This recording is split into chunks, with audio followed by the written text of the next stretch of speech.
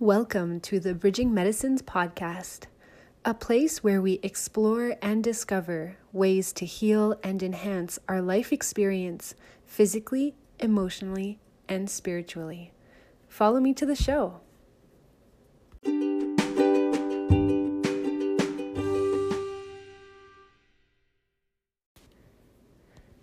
Hi there, Emily here, back again today. We will be talking about gratitude today and cultivating the feeling of gratitude. In the first episode that I shared, I talked about loving kindness and how using this meditation and cultivating a feeling of loving kindness for others has completely helped me change and shift my inner world and my feelings and thoughts towards myself and others. And honestly, I found it quite mind-blowing that it was kind of conscious effort and a work and a practice and a skill to develop. I thought it was something, that was either inherited or not. You're either a good person or a bad person or somewhere in between, but it doesn't really change. And just practicing that loving kindness meditation, which you can go check out, has really helped me shift how I feel about others. And whenever I find that there's some kind of negativity in my own inner world towards myself or others, I always remember that what sounds most true is that I wish that person well and love and happiness and to have a life of ease. That is the most true. And I always come back to that. And it's been amazing to witness and feel the inner shift that brings. So today I want to talk about another skill that we can cultivate and develop, and that is the skill of gratitude. Now, I have alluded in my kind of personal world on my Facebook account and on Instagram, my personal experiences with depression, anxiety, bulimia, and I want to delve into these topics further in the podcast form, so that will be coming.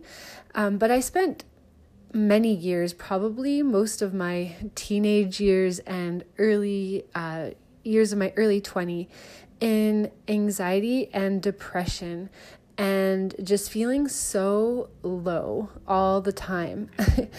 And I came across, when I met my partner, Vitaly, his teacher shared this kind of prayer or quote with me that I'd like to share with you because it kind of changed my way of thinking a little bit. And here's part of it. It says, my main goal in life is divine love, and then there's a little paragraph about that, and it ends with absence of resentment, complaints, greediness, envy, anger, lust, coarseness, fears, and tenseness. Instead, to epitomize goodness, awareness, gratefulness, modesty, and humbleness, tranquility, and happiness. Now, when I first read this or saw this, I was kind of like blown away, and I thought it's impossible to live without resentment. It's impossible to live without complaints. It's impossible to live without envy, without anger, without fear, without tenseness, without frustration. To me, that it honestly sounded impossible. I found that most people who surrounded me in my life were experiencing and demonstrating some of these you could call them negative qualities, while still being good people and people that I loved very much. But they were expressing these negative qualities, and I certainly had them in my own life, especially, I would say, complaining, anger, frustration. And I just thought that it would be impossible to release the complaints. So then we had our baby, and a few months after that, I fell into the pits of dark postpartum depression, where I was complaining internally about my life and resenting everything and being very angry towards my parents and just complaining about absolutely everything and feeling so low about everything. If you've ever been in depression, you kind of feel that that's all your thoughts can say. But it can be a positive, useful thing because it highlights those negative thoughts that have been underlying probably most of the life. And that if they continue in the mind, then they keep dragging the mind down and creating that depression. So in depression, it's like all you can think are those thoughts. And you know what? That's a great place to start cleaning up the mind and the thoughts. And it is completely possible, and every little step counts. So one thing that my partner did for me is that he introduced me to the icons who Mimi and Alex, who I've been following since then, I guess about five years now. And he bought me the 5-minute journal that they created. And this is a gratitude journal where you write down every morning 3 things that you are grateful for. And then at the end of the day, you write down 3 amazing things that happened in the day. And this is part of a whole little post, but anyway, you can look up the 5-minute journal and it blew my mind. I mean, firstly, when he gave it to me, I thought, this can't help. How can a journal help? And secondly, I thought, well, I don't have much to be grateful for. I mean, I was living in the most beautiful place in Montreal, and I was so happy in so many ways, and yet so unable to live that happiness. And to wake up first thing in the morning and write 3 things that I was grateful for was already a shift in my mind and in my perspective of things that were positive in my life. And it's really fun to look back on it now because I started this. So in 2016 is when I received it. So it was at the end. Yeah, it was at the end of the worst of the depression. So it wasn't what kind of kicked me in the right direction, but it was certainly part of continuing the way out and into the light. So a few other notes about gratitude is that there can be an infinite list of what we don't have and what we would like to have and what's not good enough and how we're not good enough. An infinite list of those things that we can come up with in our mind. Now, wouldn't it be beautiful if we could also come up with an infinite list of what we do have and what we are grateful for and all the beautiful blessings that we have in our lives? Something I find interesting, the Buddhists often say, you're lucky to be in a human body with a human mind, able to reason and have willpower to work through karma and to love and to be conscious of loving. Although animals do that in a certain way as well, but the human body is like the pinnacle of beings on this earth, and it's quite lucky to have gotten here. The Buddhists say that it takes many lifetimes in different forms on this earth before we can even achieve the human body. So that is just something lucky in itself. Nature. I often write in my book that I'm grateful for the sun or the moon or the stars or the wind or clear water. I find these often can bring up a sense of gratitude. So really, when we think about it, we can create an infinite list of things we are grateful for.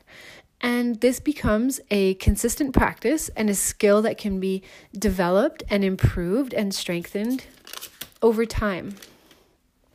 So what this can make happen is that it might initially not change external factors in our life, but it changes our inner life and changes our perspective from the negative to the good. And then our actions start to follow that and start to create more good in our life. And I find this has been kind of perhaps a slow journey in the external changes in my life. But what is most important is that I'm happy every step of the way. And I have been so unhappy at other moments in my life that just being happier than then is something to be grateful for in itself. It doesn't even matter what I have, what I don't have, just being happier than in that place and being able to wake up in the morning and be helpful to my children and do something with my children. I am so grateful for that. And even just talking about this now, remembering this now, it sort of erases or dulls out negative thoughts I have throughout the day. Like sometimes I'm not doing enough for my kids, or I'm not doing enough for myself, or the house is not clean enough. Things like that just become dull and quieted when there's so much happiness and gratitude. And it doesn't mean that we are not motivated to clean the house or do more for our children. It actually, I find, creates more energy to do those things, because negative thoughts, negative emotions, thoughts that bring us down, they drain a lot of energy. They require a lot of energy. And so then there's less energy to actually create the beautiful things in our lives. So one thing I find is that when I was initially starting this awareness of my thoughts and this spiritual journey, is that, especially having been through the depression, is that when I experienced some form of negative thinking or negative emotion that would start to feel a little heavy, I would find that I would get kind of depressed about even having that thought or emotion. And it would just create a momentum towards negativity and heaviness. So the biggest thing I do now is that I stop the negative complaining, resenting, envy, frustration thoughts, because they certainly still happen. But I can stop them pretty quick in their tracks and not allow them to gain in momentum, to gain in weight, and right away change my focus towards something that I am grateful for. And so, yes, I like to think of it as a train, and we want to stop the momentum. We feel one thought that's towards complaining and resentment and perhaps even fear. And we can acknowledge it and say, okay, you're there. And then we choose, we really choose. Do we choose to keep going down that road and adding more strength to that train of thought? Or do we jump off and find another one that is going in the direction that we want to go in our lives? And this is a consistent practice, and it does improve over time. I promise you, it improves over time. I'm also currently reading the book, the autobiography of a yogi by Paramahamsa Yogananda, and it's a pretty out there yogi book. But he was like very close to a realized saint, and he talks about the effort and the work that he put in to change his inner world and his heart and his thoughts to purify them and to uplift them. And it's really remarkable to see the humble work that he did go through, and that it paid off in the end. So just putting that out there, everyone working towards improving their inner world, improving their thoughts. It does improve over time, and practicing gratitude is one fantastic way to keep moving on up. So if you like this episode, please, you can give me a like on Instagram, or keep listening to it and sharing it with others. This is how the podcast will be able to appear on iTunes. And send me messages if anything rings true. And if there's any other topics you would like me to discuss specifically, don't hesitate to send me a message on Instagram. I hope you have a great evening and you can end your night with some loving kindness thoughts or some gratitude practice, because it all pays off. Goodbye.